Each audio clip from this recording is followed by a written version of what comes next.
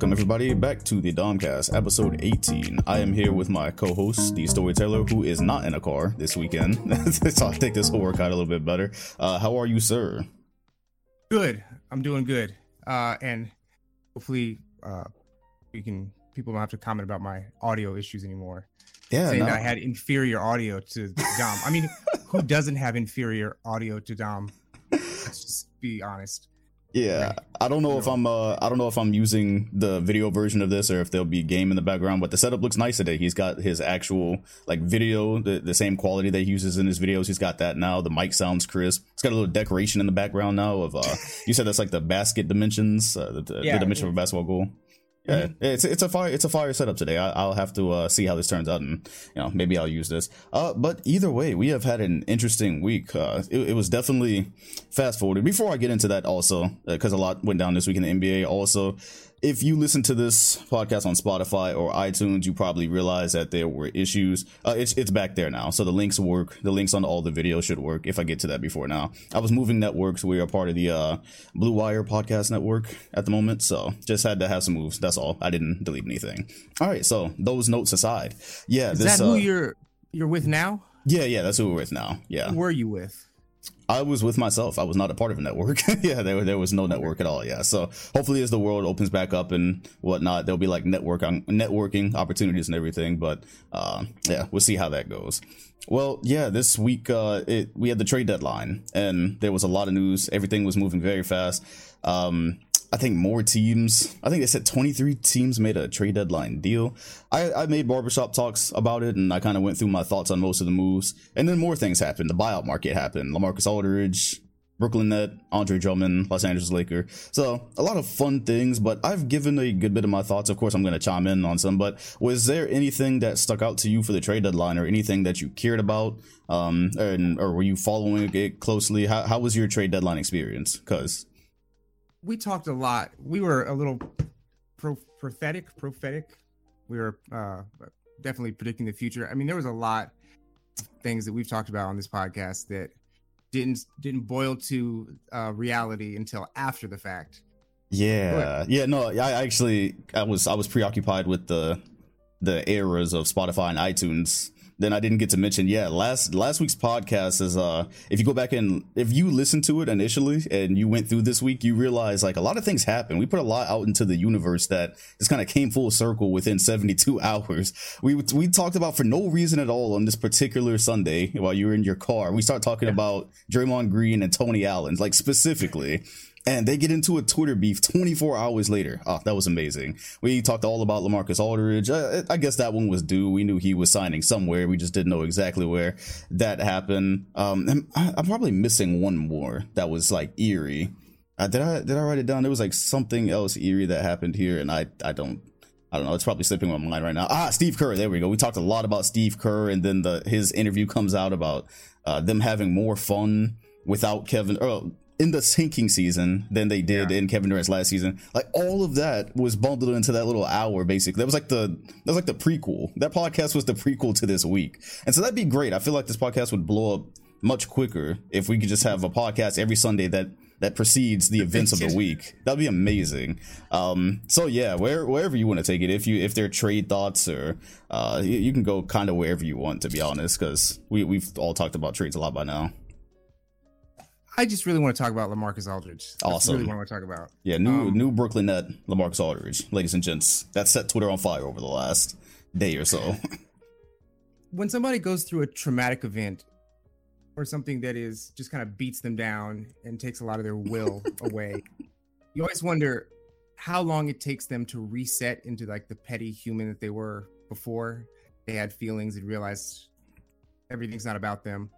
LaMarcus Aldridge, do you remember before he left Portland, it was, there's a lot of talk about him versus Dame and who should be on a poster or something like that, like a billboard.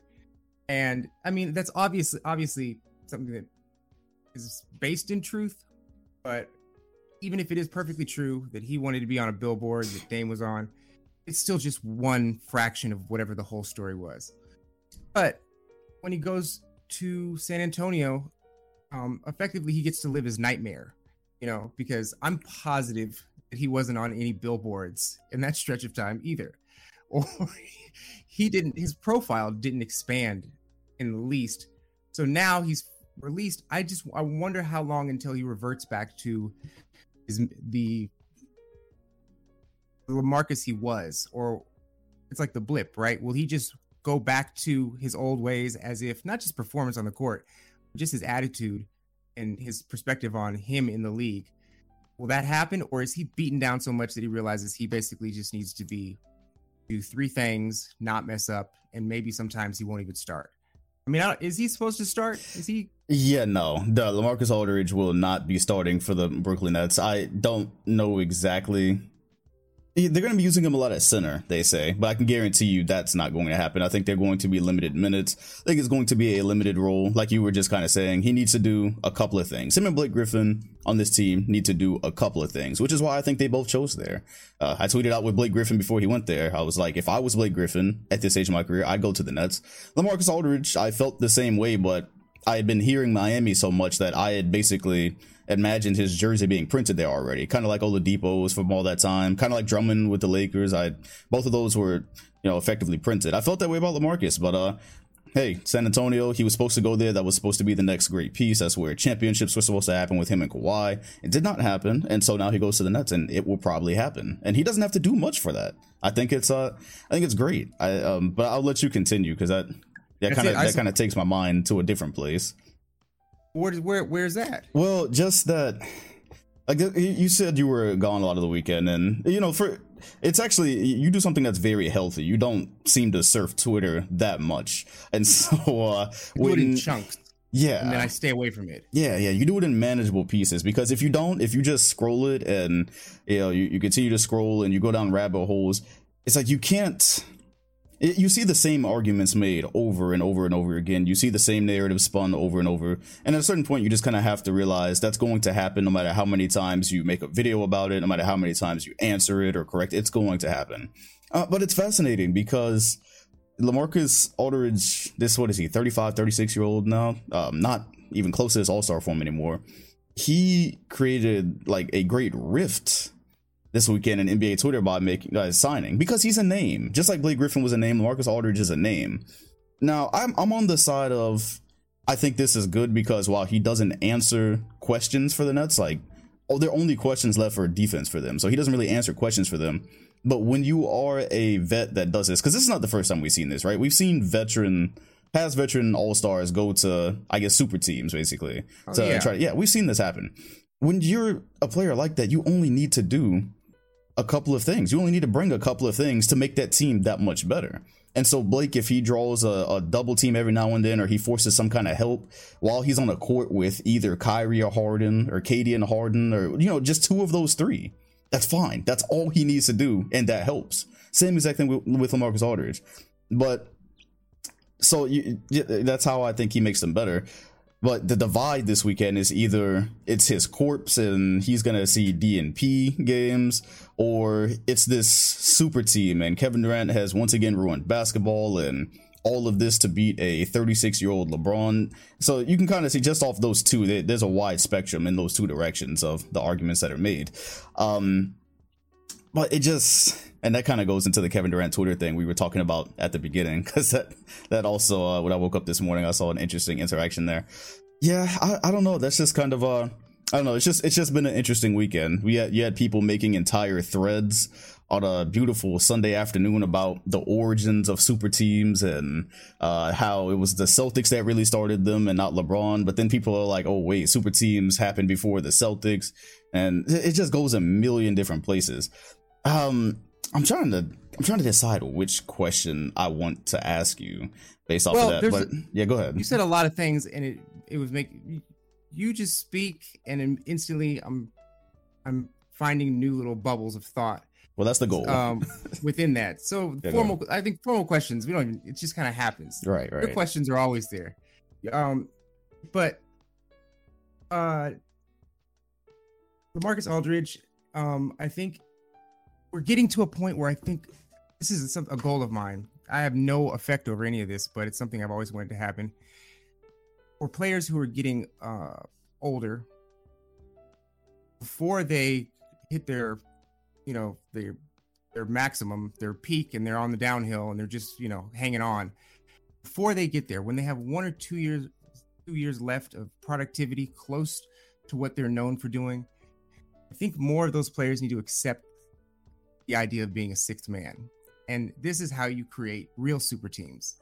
When a player who should be a starter understands that they need to be a sixth man, and that's all you need. I mean, honestly, I think if Russell Westbrook understood he could be a sixth man today, or maybe last year, I think that extends his career.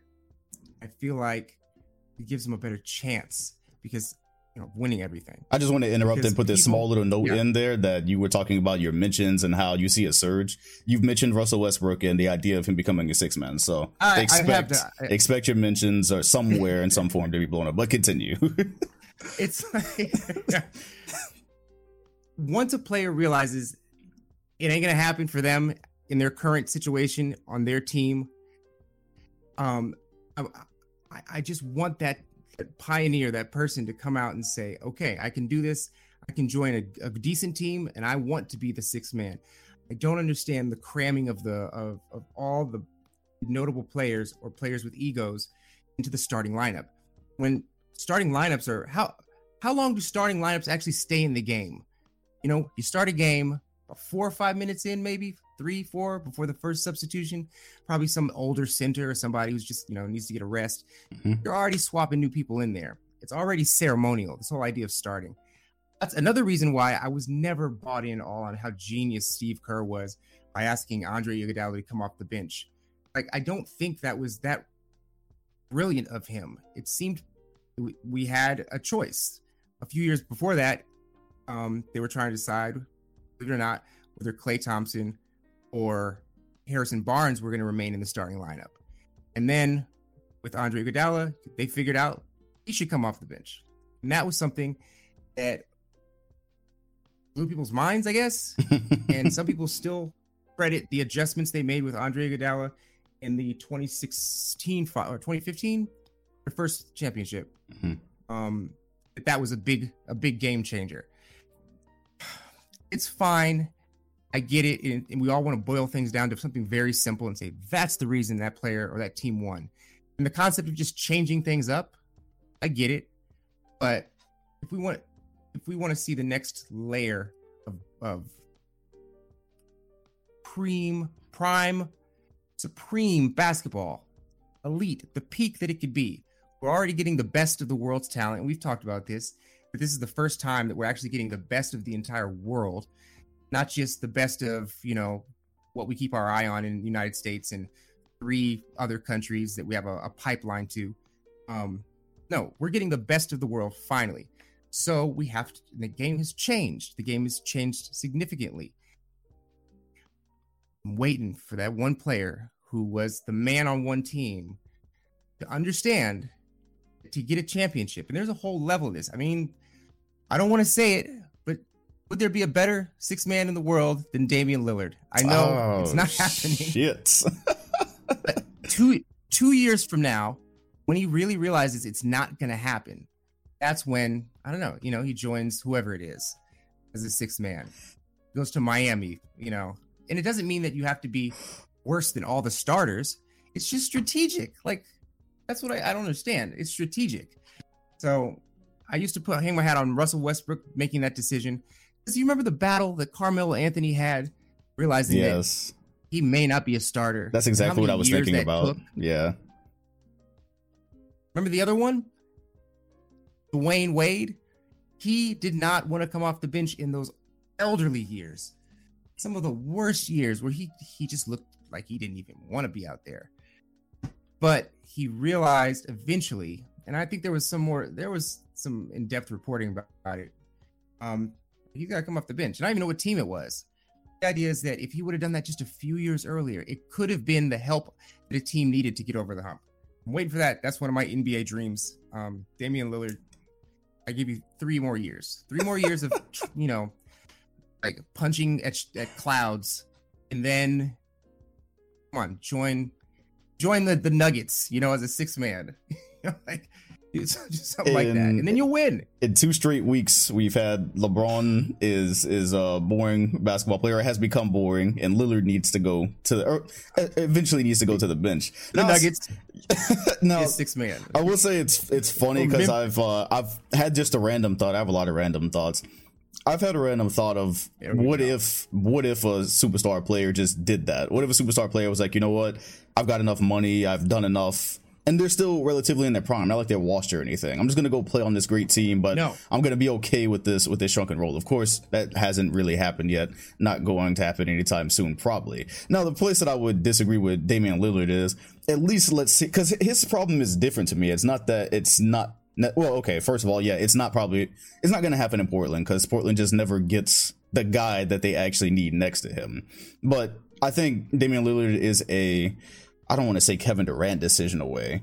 He's a modern superstar decision away from actually being able to win something, because Lillard is easily talented enough that if he decided, you know what, I'm done being loyal and a ring actually does mean something to me, I think he could have, I don't know if he could have had one already, but I think he could have, acquired the help needed to get that done. And as you were talking, I was thinking about the Iguodala thing. There we go, because we did bring that up last week, and that was part of the video. With Kurt putting him on the bench with these stars, and even with what you're talking about, I think you understand why it wouldn't happen. Ego, and like Charles Barkley said, everyone has an ego, but they have a reason to have an ego. Yeah, NBA superstars like Carmelo Anthony at the time, where he laughed at the idea of coming off the bench. It's just, I guess it's something that we wouldn't understand since we're not superstar players, but these guys like you and me. Yeah. or like everybody listening to this. Yeah, exactly. Yeah. Has their own judgmental comments. Yeah, exactly. Yeah, we don't have the same, because it probably would make sense, but for guys that have been superstars their entire lives, I guess for Melo, because I didn't understand why Melo would be laughing at a comment like that at the point of his career that he did, because it's clear that's kind of where it was going.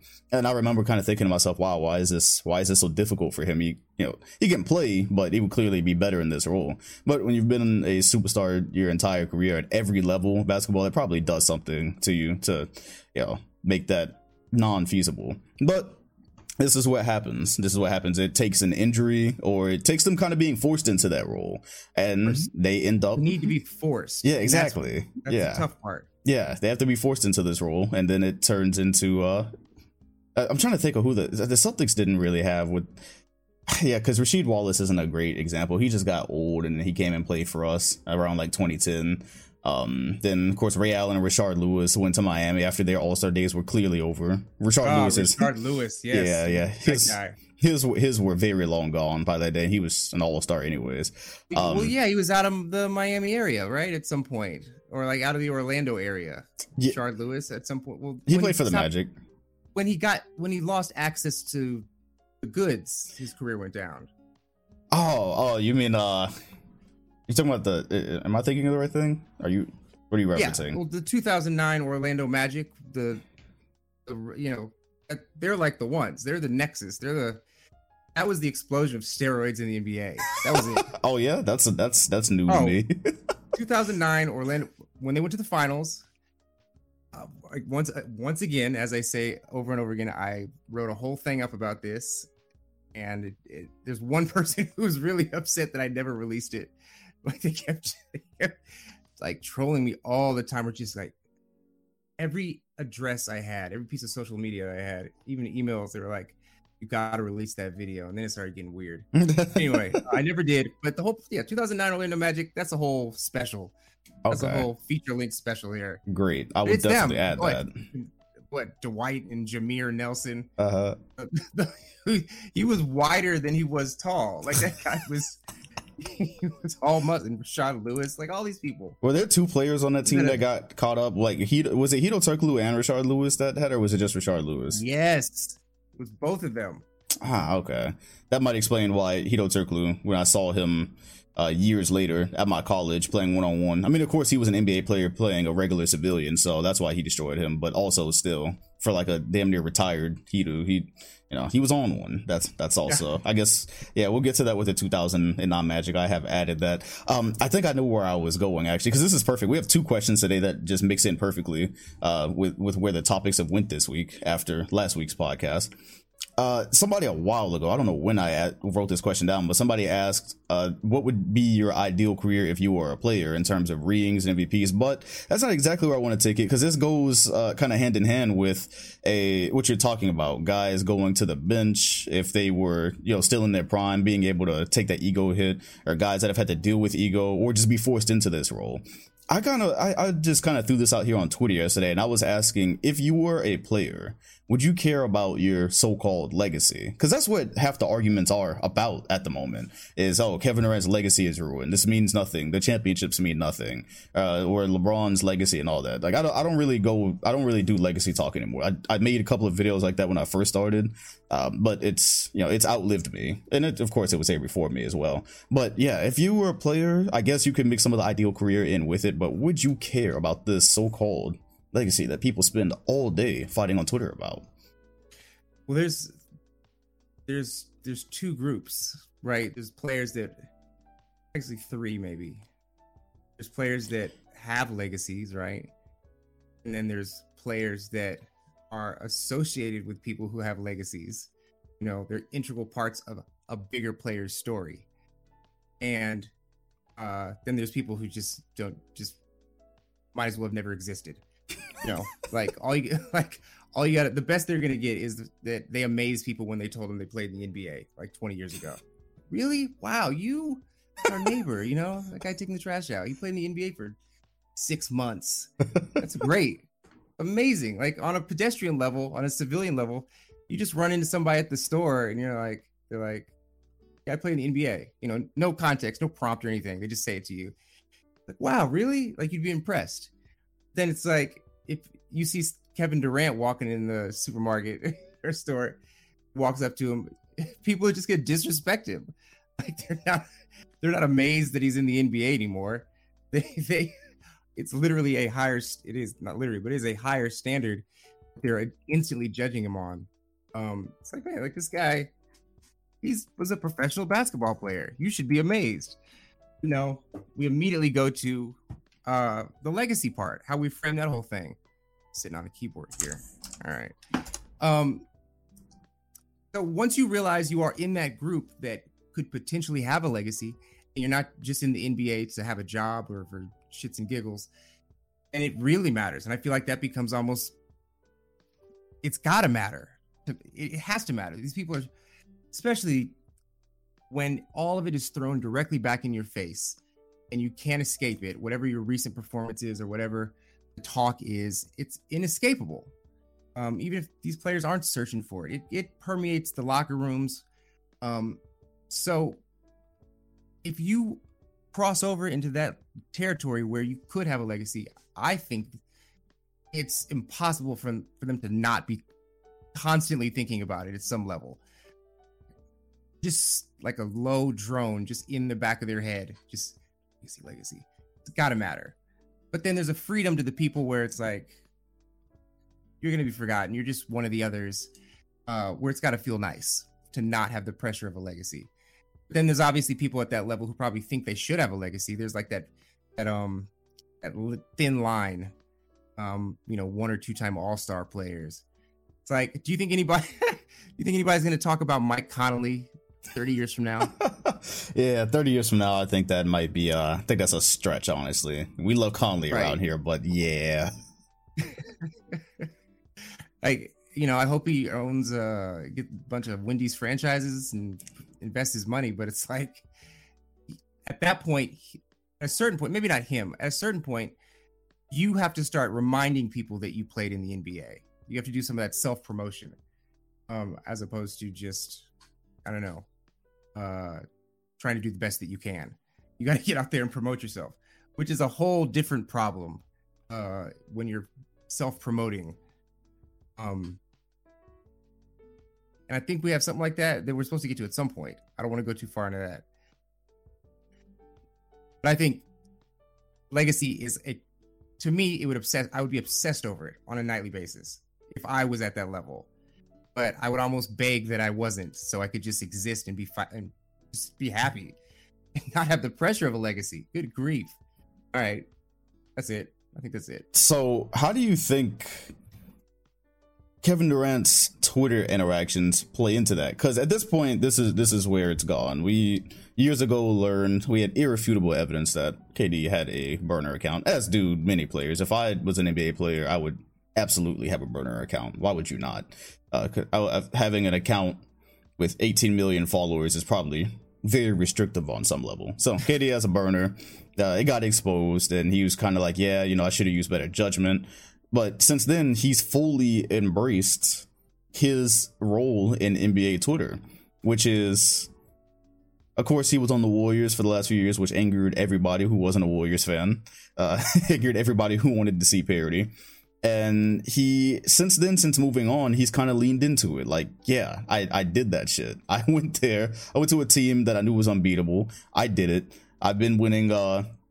We won 2 championships. Now I'm on the Nets, and they're probably going to keep winning. And you went there with Kyrie first. It was like this moment where we felt like everything was cool because it was him and Kyrie, and that was supposed to be the rehabilitation of his image, or quote unquote legacy that we're talking about. And then they get Harden. And this is my weekly, everything in life is optics. After you get Harden, you get Blake Griffin, you get LaMarcus Aldridge. This looks, even if it's not, that's the part that kills me, right?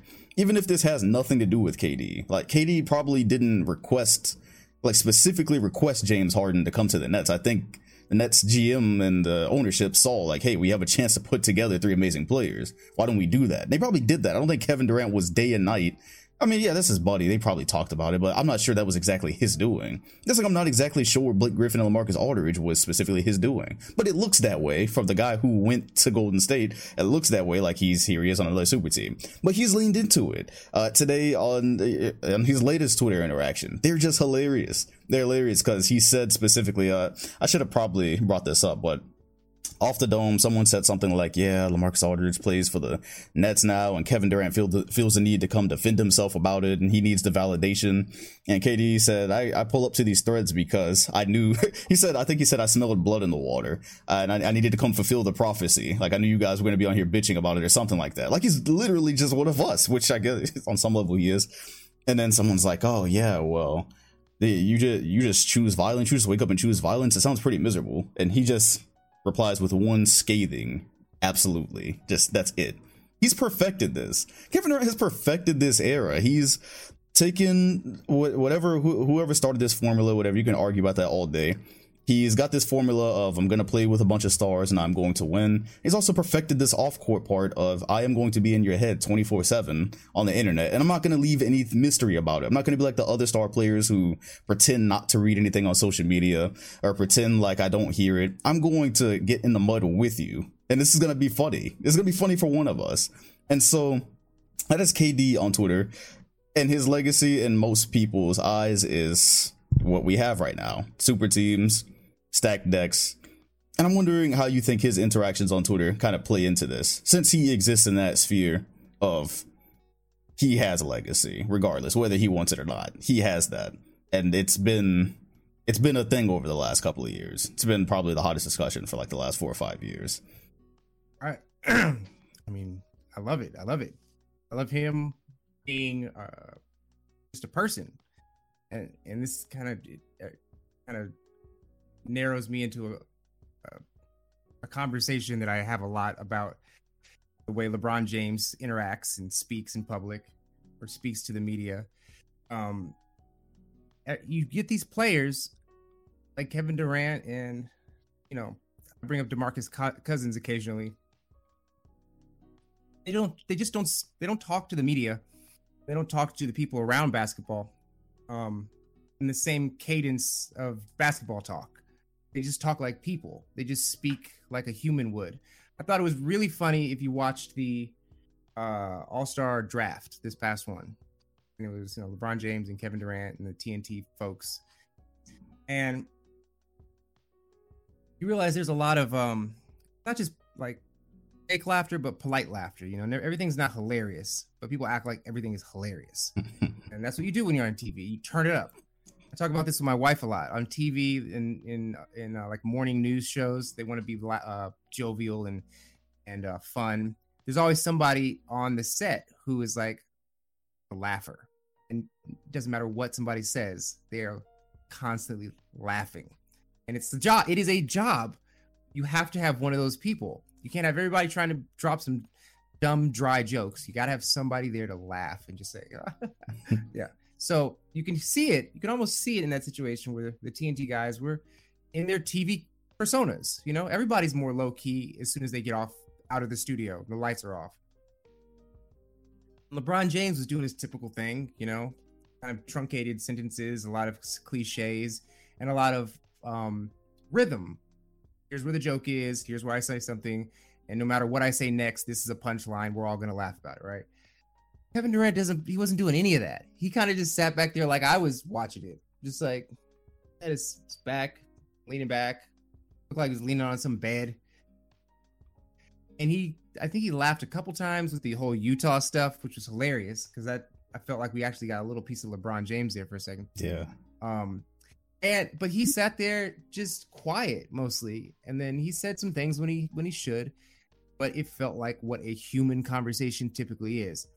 And that's what just freaks everybody out, is when people talk to the masses like they're just talking to somebody in their room and being honest with how they really feel about things. And it's like he's conditioned us. At first, people with voices thought it was weird. They thought he was an idiot and he was too emotional. And he's just beaten us down to the point where we just accept that's him. And it's now one of the available personas you can have as a professional athlete. You don't have to just do the sound bites, you know, a team go out there, win one game at a time. No, we're not thinking about the next thing, whatever it is. You can actually be a human, especially off the court. And I think he's done a great service to that. I mean, there's him. I mean, who else? Is there anybody else out there in the sports world who's an active at their peak, having this type of dialogue and speaking to people in such an honest or what their real feelings are? Is there anybody else out there doing this for their sport?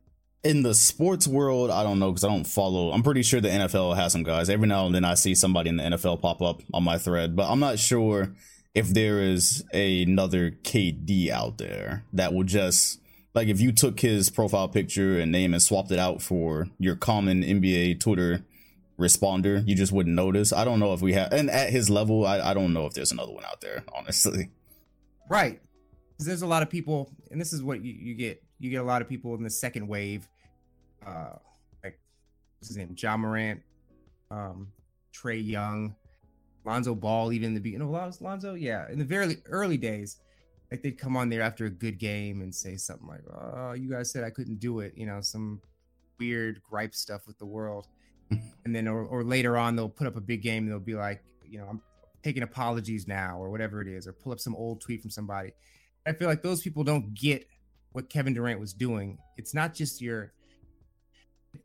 that stuff is too cliche. It's too still by the script. You know, you're against me and now I can do it. I showed you I can do it. It's different than that. But I feel like we're getting more people who are airing their grievances out early. And I don't think it's working for everybody. I don't think it's a good idea. Kevin Durant can back it all up. He has the career and he has a legacy, so he can be a little whiny if he wants to be. And we are also forced to deal with him because he's relevant in the league and in the game. So we do have to take the things he says to some degree seriously. You know, if he wants to say something about the locker room in the Nets or say something sly about Steve Nash, like, it matters. It matters. So I really do. I feel the next wave or generation of basketball interactions with the public, he did a lot. You know, he'll be one of those people, one of those pioneers. You know, it's like he'll be on a shirt at one point. You know, we'll sing a song about him, or I don't know. So, it's like social civil rights. You know, the right for him to be himself in public, as opposed to something else. So on the topic of players actually being themselves and being a little bit human, we saw James Harden this week be a little bit human. and just say, fuck it, I am the MVP right now. It's the thing he said. Probably if it was a response to the question or whatever it was in an interview, he said it. And I feel like you were just saying with LeBron and the Utah slander, let's just call it what it was, on live TV. We got to see a little bit of LeBron.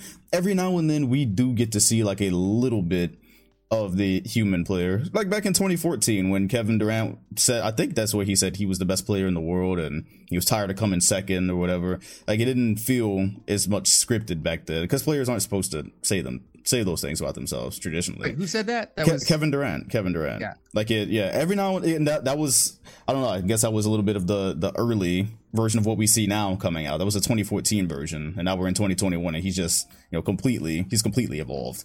But back then, we saw him get that bit out. And we see players, I'm trying to think of more examples as I'm talking about. We see this every now and then. It's just like a little slip and then they go back to normal for a while and you don't hear anything. But how do you feel about players singing their own praises? Because to many people's disagreement, you absolutely hated older players having to tell their war stories, basically like Dr. J in their own documentaries. But every now and then with like how Kevin Durant is leading the conversation on being able to just be like, fuck it. Hey, I was just a regular kid before I was an NBA player. I'm going to continue to be that, well, I don't want to say kid, but that person at least. And now you will have every now and then a LeBron James back in 2015 say I'm the best player in the world. Then later on, say 2016 made him the GOAT. You'll have these things. You'll finally hear a little bit of what they actually think, which kills me. I always want that. I always support these things. I hate having to wait until years later in a book to find out what they really thought when their coach said this to them. Or, well, I understand why they don't say shit about their coaches, but you get the point here.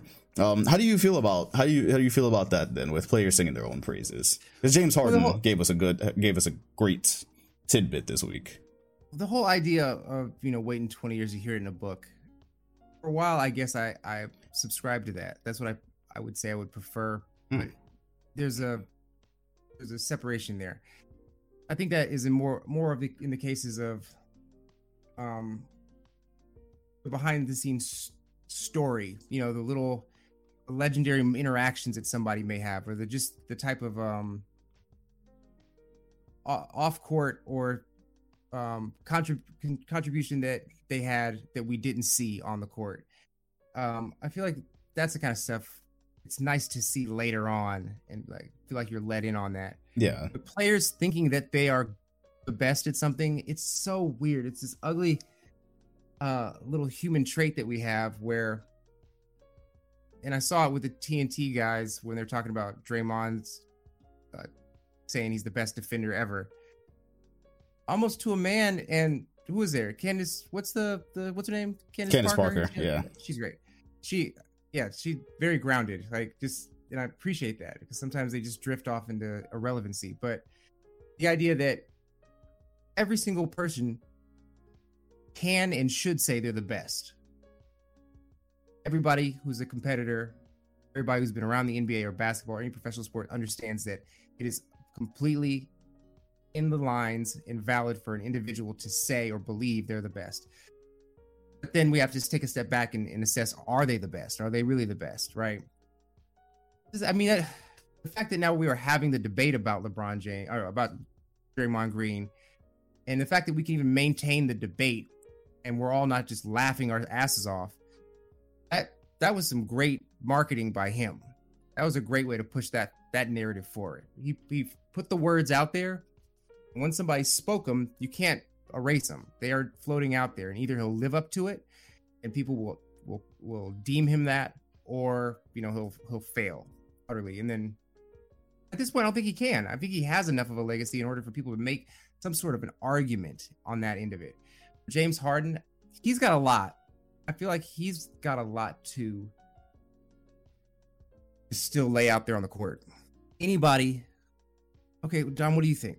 He seems to be doing what he does every season until the playoffs. I mean, he's doing the same exact thing. But I don't know why people seem surprised. Obviously, there's a balance in, he's got different personalities to deal with, and he seems like he really went in there trying to work with the team and be part of the team and do whatever they needed. And he's the real point guard. But how is this any more amazing than what he was doing in Houston? And why can't we just say, all right, we'll see if he gets over the final hump that he hasn't been able to get to yet? I'm going to take a moment to talk to you about hosting your own podcast with our distributor, Blue Wire Pods. And there's no better place to host than Blue Wire Hustle. Hustle was created to give everyone the opportunity to take your podcast to the next level. Or if you want to host a podcast and just don't know where to start, Hustle is the perfect place for you. As a part of the program, you'll receive personal cover art, Q&As with Blue Wire's top podcasters, access to our community Discord, and an e-learning course full of tips and tricks. And on top of that, we'll help you get your show pushed out to Apple, Spotify, Google, Stitcher, and all other listening platforms. The best part is, you can get all of this for only $15 a month, the same rate as any other hosting site would charge you for just the initial setup. So if you're ready to do more than just listening to us talk about your favorite team, then make your voice heard in Hustle. Acceptance into the program is limited, so get your application in today. To apply, go to bwhustle.com/join. Check out the description box in this episode to find out more, but that's bwhustle.com/join. Do you initially wake up in the morning and feel ready to just pull the covers right back over your head and go to sleep? No judgment, because I do the same. But let's make having the most comfortable sheets the reason why. If you don't love yours, Brooklinen has you covered. Pun fully intended. Brooklinen was started by Rich and Vicky, who were trying to find beautiful home essentials that didn't cost an arm and a leg. When that didn't happen, they founded Brooklinen as the first direct-to-consumer bedding company. They work directly with manufacturers to make luxury available directly to you without the luxury level markups. Brooklinen has a variety of sheets, colors, patterns, and materials to fit your needs and tastes. They've got over 50,000 5-star reviews and counting, and they're so confident in their product that they even offer a 365-day money-back guarantee. Go to brooklinen.com and use promo code DOM to get $25 off when you spend $100 or more plus free shipping. That's BROOKLINEN.com and enter promo code DOM to get $25 off when you spend $100 or more plus free shipping. brooklinen.com and use promo code DOM at checkout. I would say where we are this season, going to the Nets, he's answered questions which I felt like were weird questions anyways, but everyone who was involved in a James Harden trade was like, oh well, they watched him play one way in Houston and they were like, we don't need that here. And I thought it was fairly obvious that it wasn't going to be exactly like Houston, because that's a very specific system, it's a very specific coach, and he didn't want to be there anymore. So clearly on some level he didn't want to just pound the ball under his legs 30 times before either throwing a lob to Capella or kicking it to an open shooter or laying it up. Clearly he wanted something else that could actually win. So you go to the Nets and he has adapted well. He's I'm not sure if he's leading the league in assists right now, but he's adapted very well when people didn't actually know if he could. He's playing as a part of a big three that is often either just a big two with him and Kyrie, or it's just him sometimes. Kyrie had a little birthday bash, I guess, this week. By the way, I love Kyrie, so that probably sounded like shade. It's not shade, but it happens. Kyrie does what he wants. He understands on this franchise he can do what he wants, so he's here sometimes and sometimes he's not. So now you find Harden on this situation where people were already questioning, even when Kyrie and Kevin Durant, and when those three are on the floor, guys were like, oh, is this team good enough to win a championship? Are they good enough on the defensive side? And so without even having them on the floor together, like rarely ever, James Harden has adapted well. He's playing great basketball and they're winning. That's happening right now. So they're probably a couple of games out of the first seed, I would say. I think he's answered questions that people had mid-season, or upon this trade, and I think that he's you're asking like, how is it different, basically, because that is the question that's starting to come up, is people are starting to say, oh, because I just saw we hit that point this week where guys were like, James Harden, because that's exactly when it happened, was when he said I'm the MVP, and then of course people start saying, let's be real, he's the best player in the league right now. That happens every year, and people were like, oh yep, here we are, we're at this point in the season with James Harden. I guess it's that, just for the reasons I said, I think that's why it seems a little bit different now, and it also seems like it really should go all the way, because in the past, I think with Harden's dominance, especially because of the situation he's been in the Western Conference, rarely do you ever look at it and say, this should end in a James Harden championship. So in 2018, I think, was when he won the when he won the MVP. I don't think anybody really expected them to beat Golden State. That was 18, right? That was 18, yeah. It was the second year. I don't think anybody actually expected them to beat Golden State that year. Last year, him and Westbrook, they went to micro ball. it was a wild card. I was very interested to see how it worked out, but I didn't for a second believe that this is going to result in a James Harden championship. They're not eliminating LeBron James and Anthony Davis. I don't think that's where this is going. So you get to this season, and I just went through the whole thing about the questions, and again, also it's with Kyrie Irving, I think, because when him and Kevin Durant on the floor together, when James Harden and Kevin Durant on the floor together, there's no problems. You almost look at that and go, man, this could work by itself as a duo. This could probably go all the way by itself as a duo. They wouldn't even need Kyrie. That's where the real questions come, that's where they were anyways when they got together. People were like, oh, can Harden and Kyrie actually do this together? Because Kyrie's most prolific talent is scoring, but he's not bringing like MVP defense or anything with that. In James Harden, you look at him and you think scoring as well, but you think some playmaking. So they had to make that mesh, and they've made that mesh. So I think that's where it's a little bit different. And I think looking at Brooklyn, obviously, especially with the new acquisitions where they only needed a couple of things, they've got this kid, Nick Claxton, who I think has answered some questions for them, who's basically he was a backup center. At this rate, he might end up starting for them. It should go all the way. I still see some people saying Milwaukee is my favorite or Philly. But the Nets now, if they lose, there we go. James Harden has not been in a position of, oh, it's like win or bust this year. Has that been a position for Harden yet? I don't think that's been a position for him. When they lost to San Antonio and Ginobili blocked them, they weren't supposed to beat San Antonio that year. They weren't supposed to go to the finals. That was 2017 when Westbrook won. They weren't supposed to go to the finals that year. I guess even in 2018 where they won 60-something games with Chris Paul, still, it was well understood. This is Golden State's shit. This is their conference still. Then 19, I don't forgot what happened in 19. I can't remember it all. Oh yeah, there we go. That's the only time I believe when Kevin Durant got hurt in your guys' 2019 series against Houston. I think that's the only time where I said midway through, I was like, okay, now Houston, not that they should absolutely just, they have to win this, but I thought they had more of an advantage at that point because Chris Paul had been back healthy. Guys were like, oh, if Chris Paul wasn't hurt last year, we would have won. But either way, point still stands. It rarely ever is like this where James Harden, if he doesn't win this year, even if they get to the finals and they lose, it would just be such a massive disappointment. That's why I think those are some of the differences I see. Long story, long answer. If they got to the finals and lost, personally, I wouldn't hold it against them too much. I think every team's first year, especially since this wasn't even a preseason thing, nope, this has been cobbled together during this weird ass season.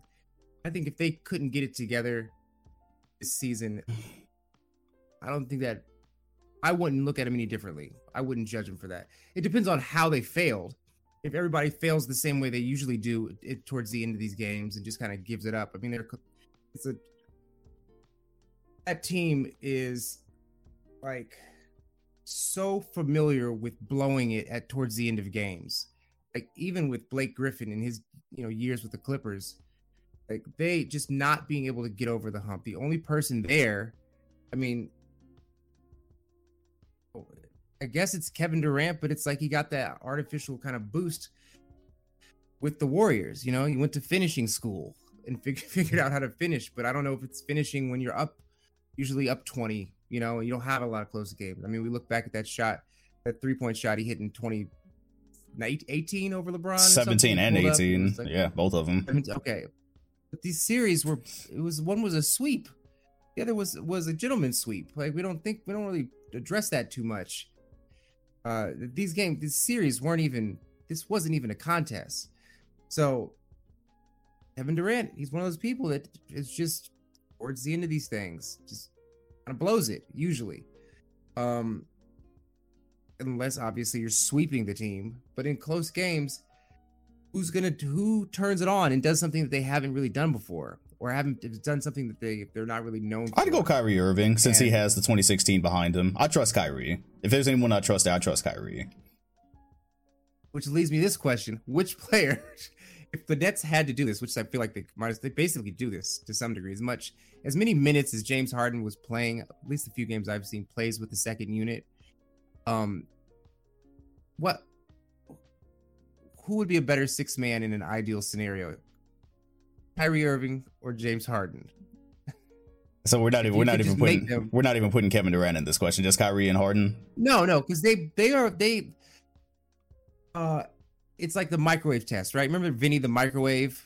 I feel like I see old clips of him. I personally have never seen him play, but he was with the Pistons, right? That was the guy. Mhm. Came on, just scored a bunch. I think that's what a sixth man is. So Kevin Durant, Kyrie Irving is that kind of guy that could come in on his own, just go all out, keep a team in it, score a few extra points, whatever it is, not get down. James Harden was a sixth man, and there's clips of him talking about how he was content to stay in Oklahoma and be a sixth man if that's how they would have played that out. It's like the sixth man mentality. He still has it a little bit, but Kyrie Irving, I know it'd be a bitch to get him off the bench, but he almost is the perfect sixth man archetype. If you could just build one, somebody who can come in, get 10 buckets if they, at off peak hours. That's it. That's your sixth man. I've talked myself into it. If I could have the perfect sixth man, it would be Kyrie Irving. But I don't think it's possible. Yeah, and that's super artificial scenario in some wild universe. If I had to choose between those, yeah, obviously I would go Kyrie, because Harden, I know I'm gonna get more with him on the starting lineup, so I could get Kyrie to come in and just blow somebody up for 25 straight. If we had to do it in this backwards universe, absolutely. It's not. You mean the logical universe? The universe where winning basketball games is the goal. Like that's right. That's the world I'm talking about. Maybe it is an alternate world. People say they care about winning.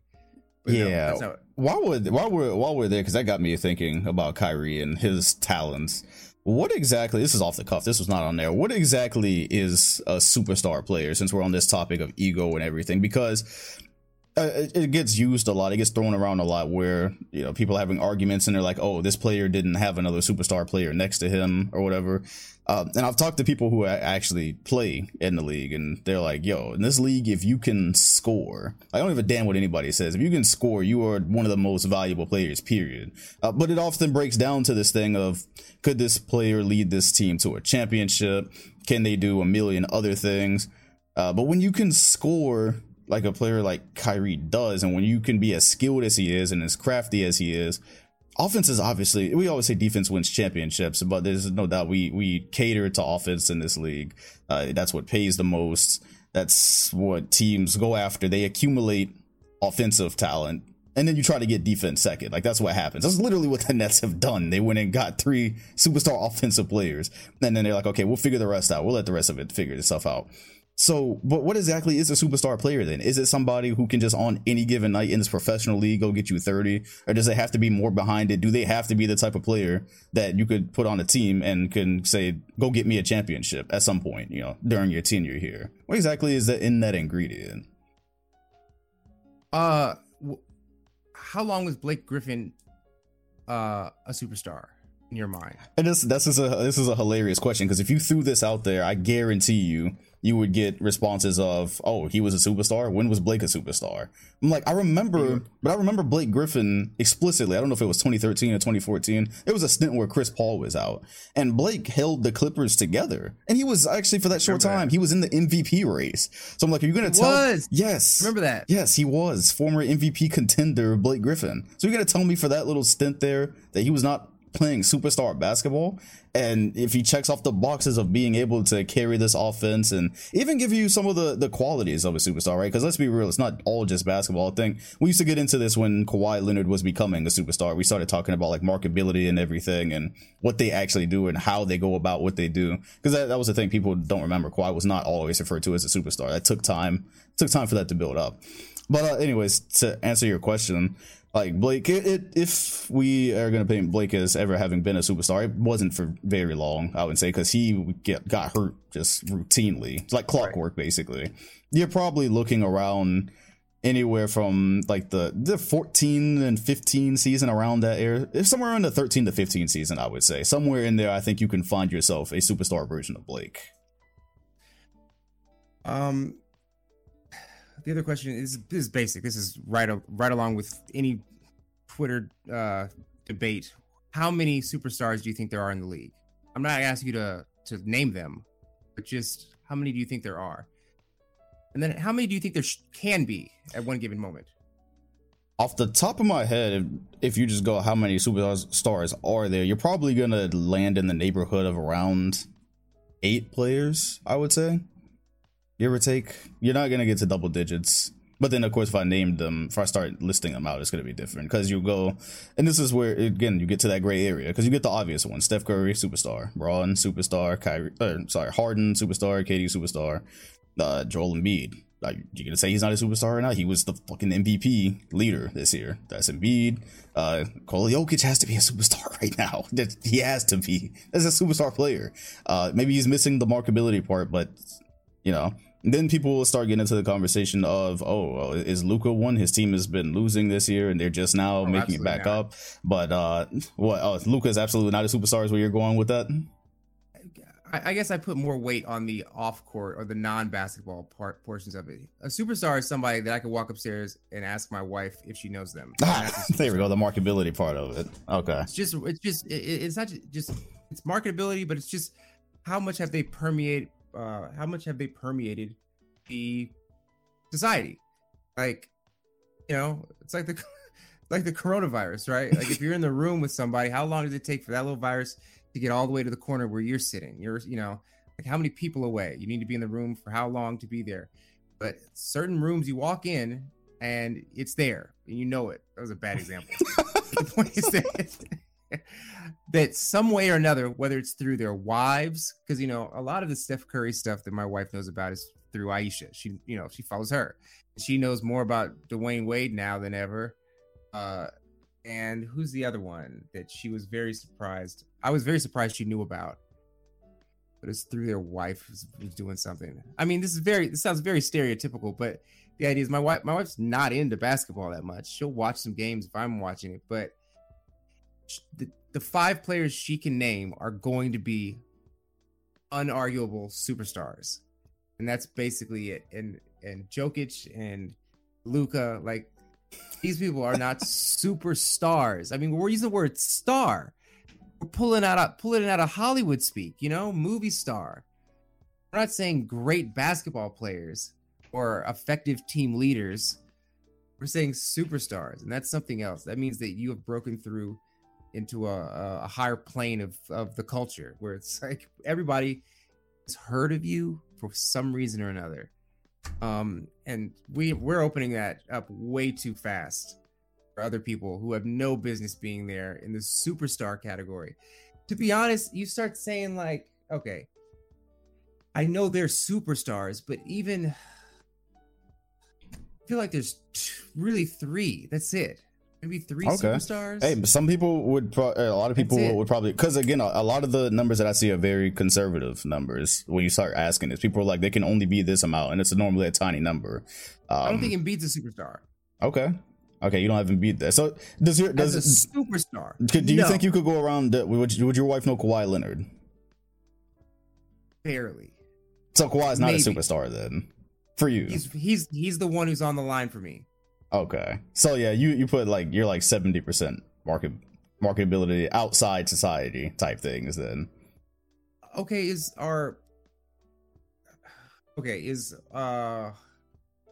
one championship and one MVP, league MVP, does that make you a superstar? Like it happened 3 years ago. I mean, there's a lot of context. I think there's a lot of context that goes with it. I guess maybe it's also in comparison to the ceiling, right? You can't have a ceiling where it's 4 or 5 championships and 4 league MVPs and complete name recognition across the country or the world. If that's the ceiling, like a LeBron James for recognizing and marketability or just awareness, it kind of pulls everything up with it. I feel like that if he's what a superstar is, he can't be the anomaly. That's got to be people closer to him are superstars, and not people who have never even sniffed a ring, or people who are just now making their way through the playoffs and just figuring out how to be successful, like Joel Embiid. Good God, please stop calling him a superstar. He's not a superstar. He's a really good basketball player who may actually have some sort of accolades this year. Probably not anymore.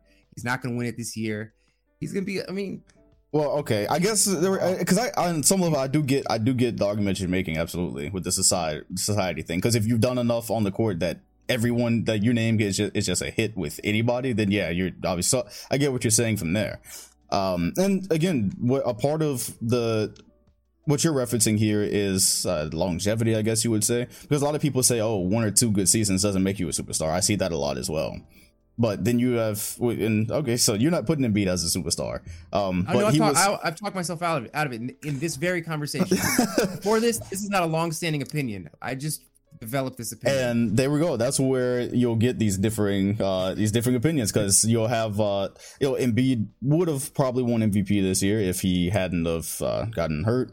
And he was doing it on both sides of the floor as well. It's another thing that people throw in there is they say, oh, this guy is all offense, but he's not giving you, anything else. So he can't be a superstar. If he averaged 30, but he's giving up this many points, that can't be a superstar. And Embiid was doing it on both sides, all on the way to an MVP. But again, always hurt before this. Maybe it's not ifs there. Yeah, I mean, again, this is why you don't get a concrete answer when you go into the superstar conversation at all. Because there's a lot of different factors to it, a lot of different context. Maybe we can give them that. That's all they need. Somebody to develop the words or the arguments or the framework for what a thing is, It's right. All-Stars. All-Stars is so funny because, they got the team and then somebody always gets injured, right? And then there's an all-star replacement. And then we don't call them an all-star replacement forever. Like, we just say they were an all-star, right? Yeah. They just get that title. So we're real loose with that. And then I will never let anybody forget that Kyle Korver was an all-star replacement, but continue. I'll never let anybody forget that. Oh, that's 2015 So when Hawks. you see him in the store and he comes up to you and he's telling somebody he played in the NBA, well, you're gonna shoot him down. Yeah, no, you're gonna get back to reality. Just you're not gonna oversell the 2015 Hawks by saying they had this all-star. How many ever all-stars they had? Kyle Korver made it because Wade was hurt. He was not an all-star player. Korver was not an all-star player, but he was good though. We love Kyle Korver. We love our sharpshooters.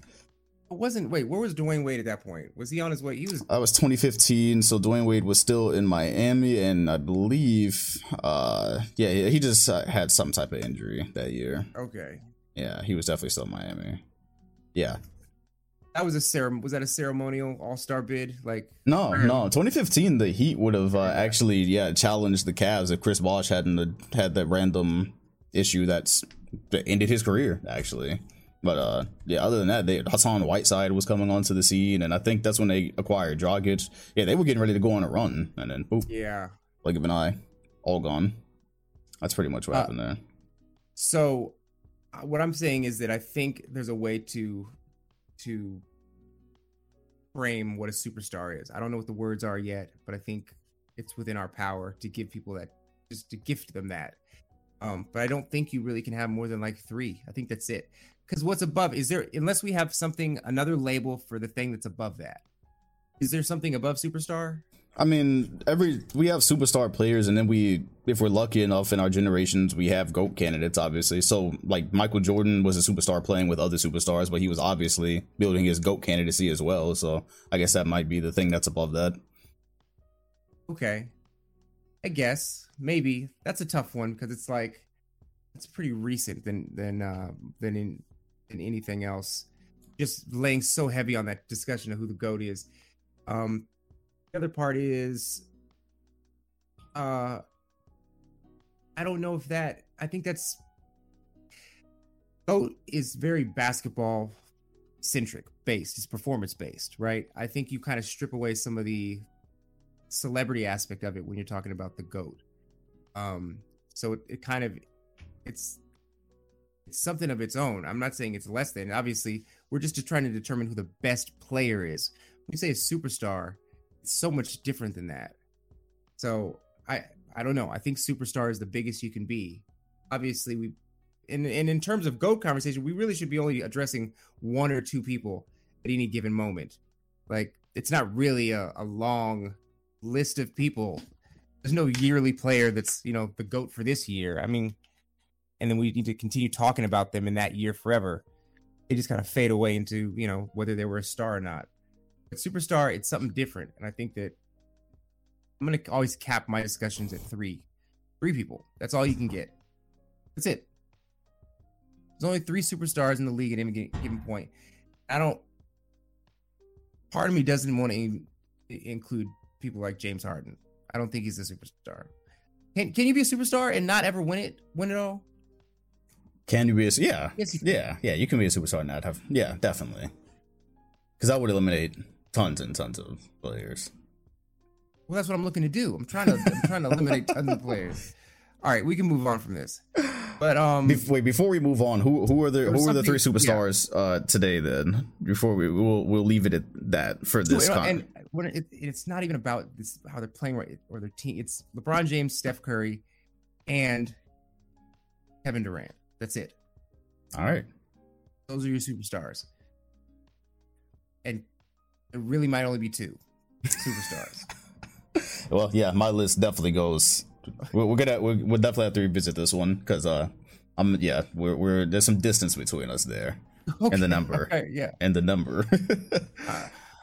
I mean, who's 4? Who's the 4th automatically? Oh well, easily, yeah. We can, you can end it right there and go like James Harden. Yeah, he's definitely my superstar category, absolutely. But I do get a player like. I don't feel like I can ask many people on the street who Nikola Jokic is, and they would know. So I get that aspect of it, but I'm sympathetic to that because I remember a time where it would have been like that for Kawhi Leonard as well. Hell, for some people, it still might be like that. But I've watched Kawhi have one of the greatest playoff runs ever with my own eyes, so I have to have him there. And then this season as well, he's still, he doesn't bring any of the flair, and you're never going to be able to go up to some elderly woman and ask her like, hey, Kawhi, like, like why? She's gonna be like, why? Like, what? Yeah, see, no, it's not gonna happen. You never mentioned Giannis in any of this. Oh shit! Yeah, you're right. Giannis. Yes, absolutely. No, yes, Giannis has his flaws too. Giannis has his easily exploitable flaws. He is one of the more confusing superstars, but nonetheless, yes, Giannis has to be there. Just disclaimer, I forgot names. That's not me discrediting your favorite player, whoever that might be. Doing this off the cuff. So yeah, obviously I have guys like Giannis up there. But yeah, the fact that people, I don't think there's anybody, well, you obviously didn't put him in your list, but normally when you have these conversations, people aren't going, oh, Giannis can't shoot and that's easily exploitable. Boom, he's not a superstar. You don't see a lot of people saying that because he makes up for it in many other places. Very flawed, very obviously so far difficult to have him be your best player on a title team, but superstar nonetheless. The guy might three-peat this year in MVPs. There's no way in the hell I cannot have him on the superstar list. And he might win 3 straight. That list is Larry Bird and who else? Like 1 or 2 other people with 3 straight. Oh yeah, I saw Larry, yeah. It's amazing. I hope if he does it, gosh, I hope he doesn't get ripped apart for not winning a championship or something. Oh, he will. Yeah, he will. Go ahead and prepare for that. Like, yeah, if he gets 3 straight but doesn't win, like, you can go ahead and that's the next thing people are going to devalue. First, it was triple doubles because once Westbrook did that, it was no longer amazing anymore. And if Giannis 3-peats on MVPs and then goes out in the second round. I know that's a shame. I do feel it. I feel how MVPs are being watered down, or just absolutely. Like you can already see some people saying that they don't matter, or they're a narrative award, or they're this. Like, yeah, MVPs are definitely next on that list. It's like triple doubles and MVPs and then whatever else is below that. It's just a list being like crossed off. Soon enough, nothing will matter. Except, and then that's the day when somebody like Damian Lillard could be a 6th man. We're working our own future here. One more thing to wrap it up, just because this was definitely a part of last week's podcast that preceded the week. What did you make of? And this goal was great because somebody had asked you a question about this a while ago, and we mentioned it here with the players singing their own praise. Draymond Green saying that he was the greatest defender of all time. Then Tony Allen coming in and checking him. Basically, I had to send you that thread because we talked about it literally the day before it happened. And Tony Allen is like, "Who gave you your stripes or cards or something?" I can't remember.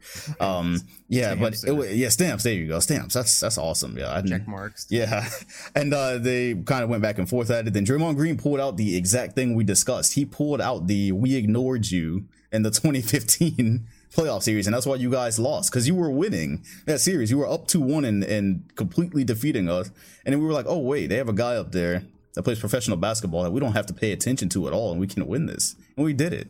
And so that spat was hilarious. And so if you've got anything on that, It was great. I think it was great. Hard, like you said. Sorry, Draymond. He put it out into the universe, and everyone just kind of took it and did whatever they did with it. Everyone was having the debates. People were making lists of their greatest defenders. But I didn't, like you said, I didn't see anybody really just outright laughing at Draymond. They might have gave their reasons why they didn't think he was the greatest. And of course, I don't myself, I wouldn't have him as the greatest defender ever. But again, that's what he thinks, or at least that's what he wants people to think. I'm glad that he put it out there, and I'm glad that Tony Allen came through. Because, Tony Allen doesn't feel like you could tell him shit. Kobe said, like, I think that was his toughest defender. So, Tony Allen wears that forever. So, yeah, that's how we'll wrap this up. What do you have on that? Well, that's that idea that Kobe said something about it and acknowledged it. Like, now he gets to hang his whole career on that. Absolutely. It's like whenever I talk about how John Stockton, doesn't have a left hand, or how he's overrated or something like that. I don't know. Everybody brings up the one interview where Gary Payton said, "Oh, he's the best point guard I ever played against," or whatever. They bring up this one soundbite that some guy said, either politely or not politely. Like, just they said it, so that's the comeback. But he said it, so Tony. But it's great because it's Kobe. Like, if Kobe says it, I don't think a lot of people are going to argue about that. It kind of just goes into the basketball Bible. If Kobe said it now at this point, you just accept it. But with the funniest part about the Draymond clip where he calls himself the best defender ever, it's great because he pauses before he says it. Like, he says something like, "I'm, one of the best defenders."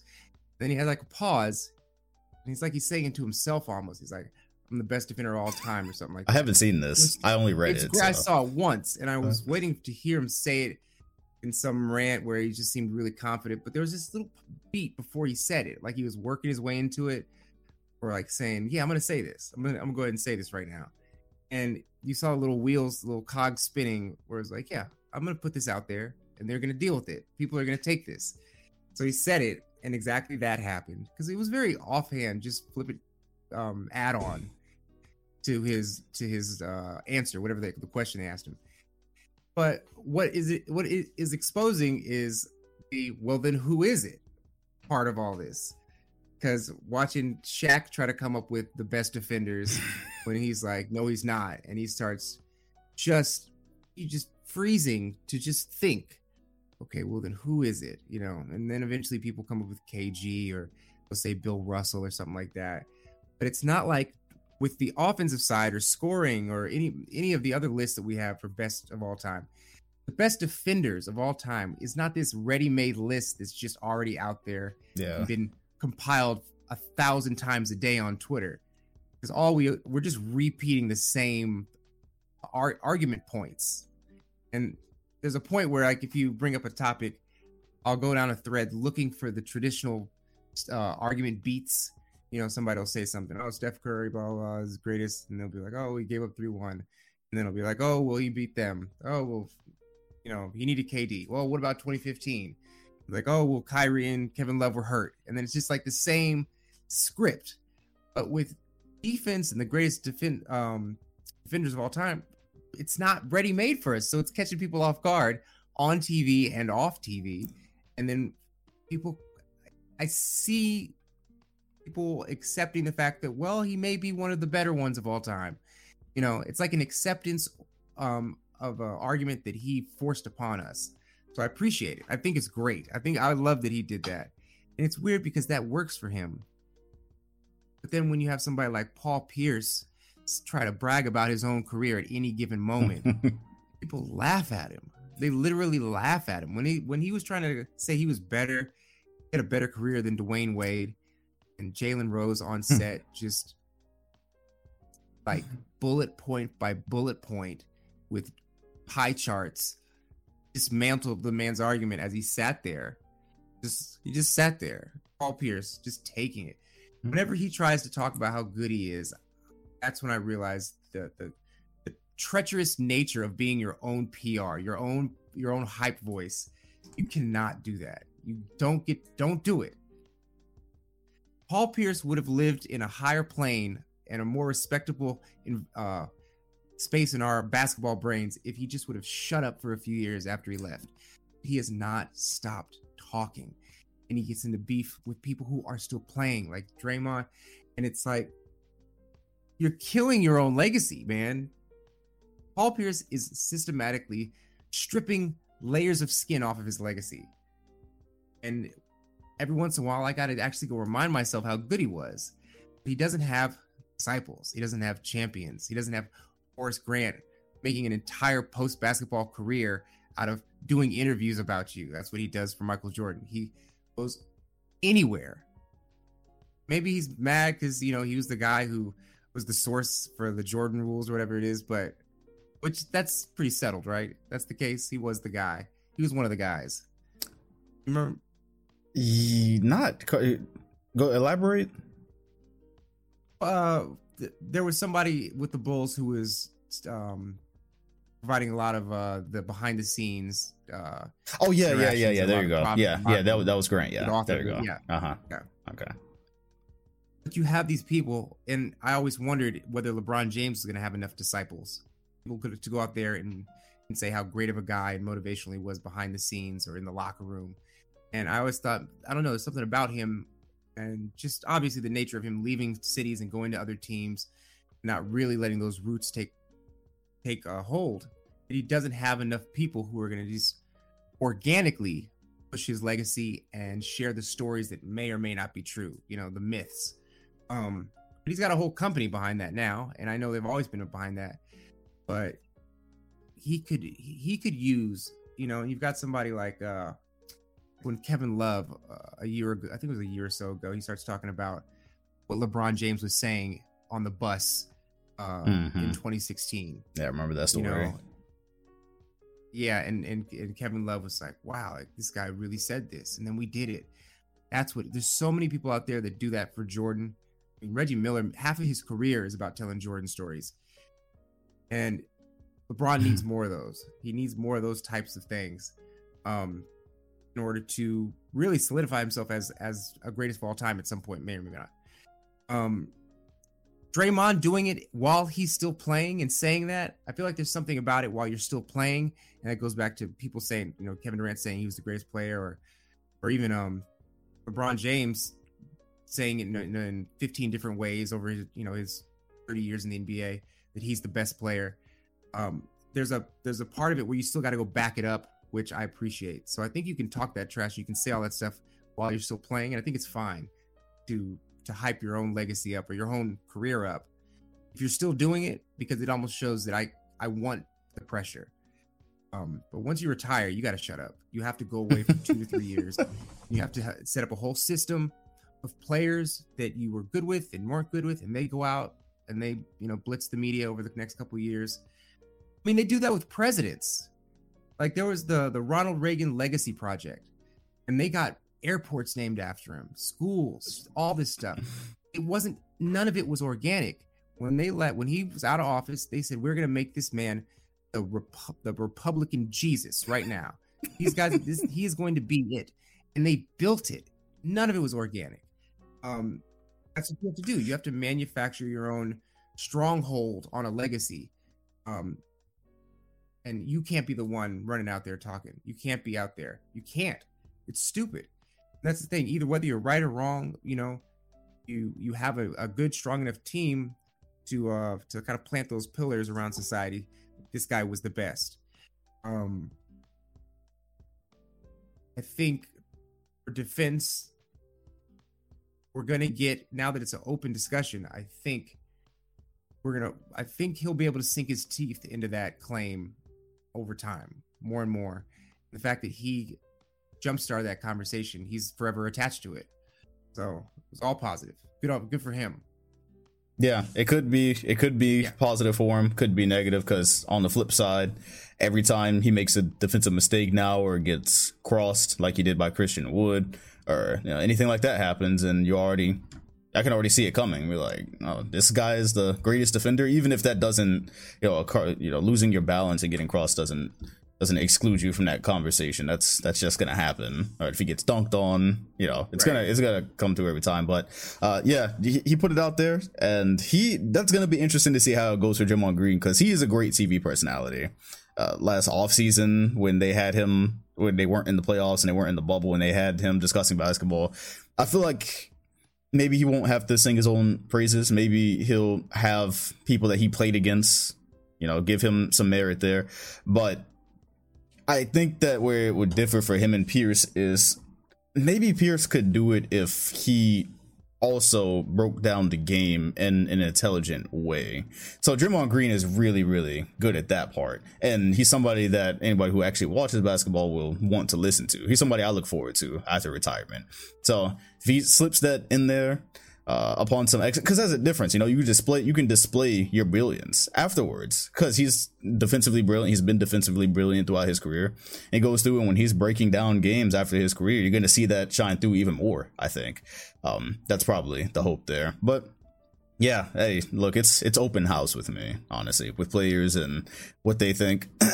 I like these little quotes. I like these tidbits. It gets people talking. That's why I like what Kevin Durant does. I'm a new fan of KD's Twitter interactions, because I really realize, like you said, for you, that's one of your only 2 to 3 superstars in the league. And I thought about that today. I'm like, yeah, we really have one of maybe the greatest scorer ever, but easily one of the greatest players ever on Twitter, basically just telling people, yeah, I'm trolling you and you can't do anything about it, and you're gonna feed into it, and it's gonna be hilarious, and it's gonna be screenshotted, and he's just, he's mastered that part. So I like when players do this. Hopefully we get it more, and we will have more of this podcast next week, because we are done before midnight. Yeah, we're at an hour and a half here. We made good timing. If there's anything else you want to say to close it out, you can, but otherwise, this show is on Spotify. It is on iTunes. Link in the comment section and description, and we will see you all next week. I didn't give you a chance to wrap it up if you had anything. Yeah, I got 2 things to say real quick. Yeah, close. You mentioned before about you were changing, what was it? From what to what for your podcast? We're just a part networks. Of a network. Yeah, just part of a network now. Yeah, Blue Wire. You're clearly, you stay in shape, right? Yeah, I try. You still play ball occasionally? Occasionally, of course. With the pandemic, I didn't play much, but I'll be out there in my retirement form, my cardiovascular retirement form, when everything opens up in another couple of months. Well, I just went out this past week. I got and actually played some ball. I haven't played in a while, like competitive. I realized, like, I haven't lost much. My win, I was a little tired. I was exhausted after a couple of runs, but my game, which is very specific, I do 4 things and I don't miss. I was feeling like I just, if there's another podcasting duo out there when all this is over, as long as you're not complete trash on the court, Dom, I'd love to challenge any pair in real life. All right. It was on. I realized I still have it. I still got it. All right then. So, yeah. Hey, we can make that happen. He's officially put the challenge out there. Like LeBron once upon a time put his name in the dunk contest. He has put us in the podcasting duo pairing of 2-on-2 to an unspecified score. I'll be there. I need to start getting in cardiovascular shape for that tomorrow. All right, good. Your motivation, yeah. When somebody comes at you here, awesome. Somebody will say something. Oh yeah, it'll happen eventually. All right, well, be on the lookout for that. That won't be a podcast that you can find on Spotify and iTunes. Yeah, maybe you'll find that on YouTube. We'll see you all next week. Yeah.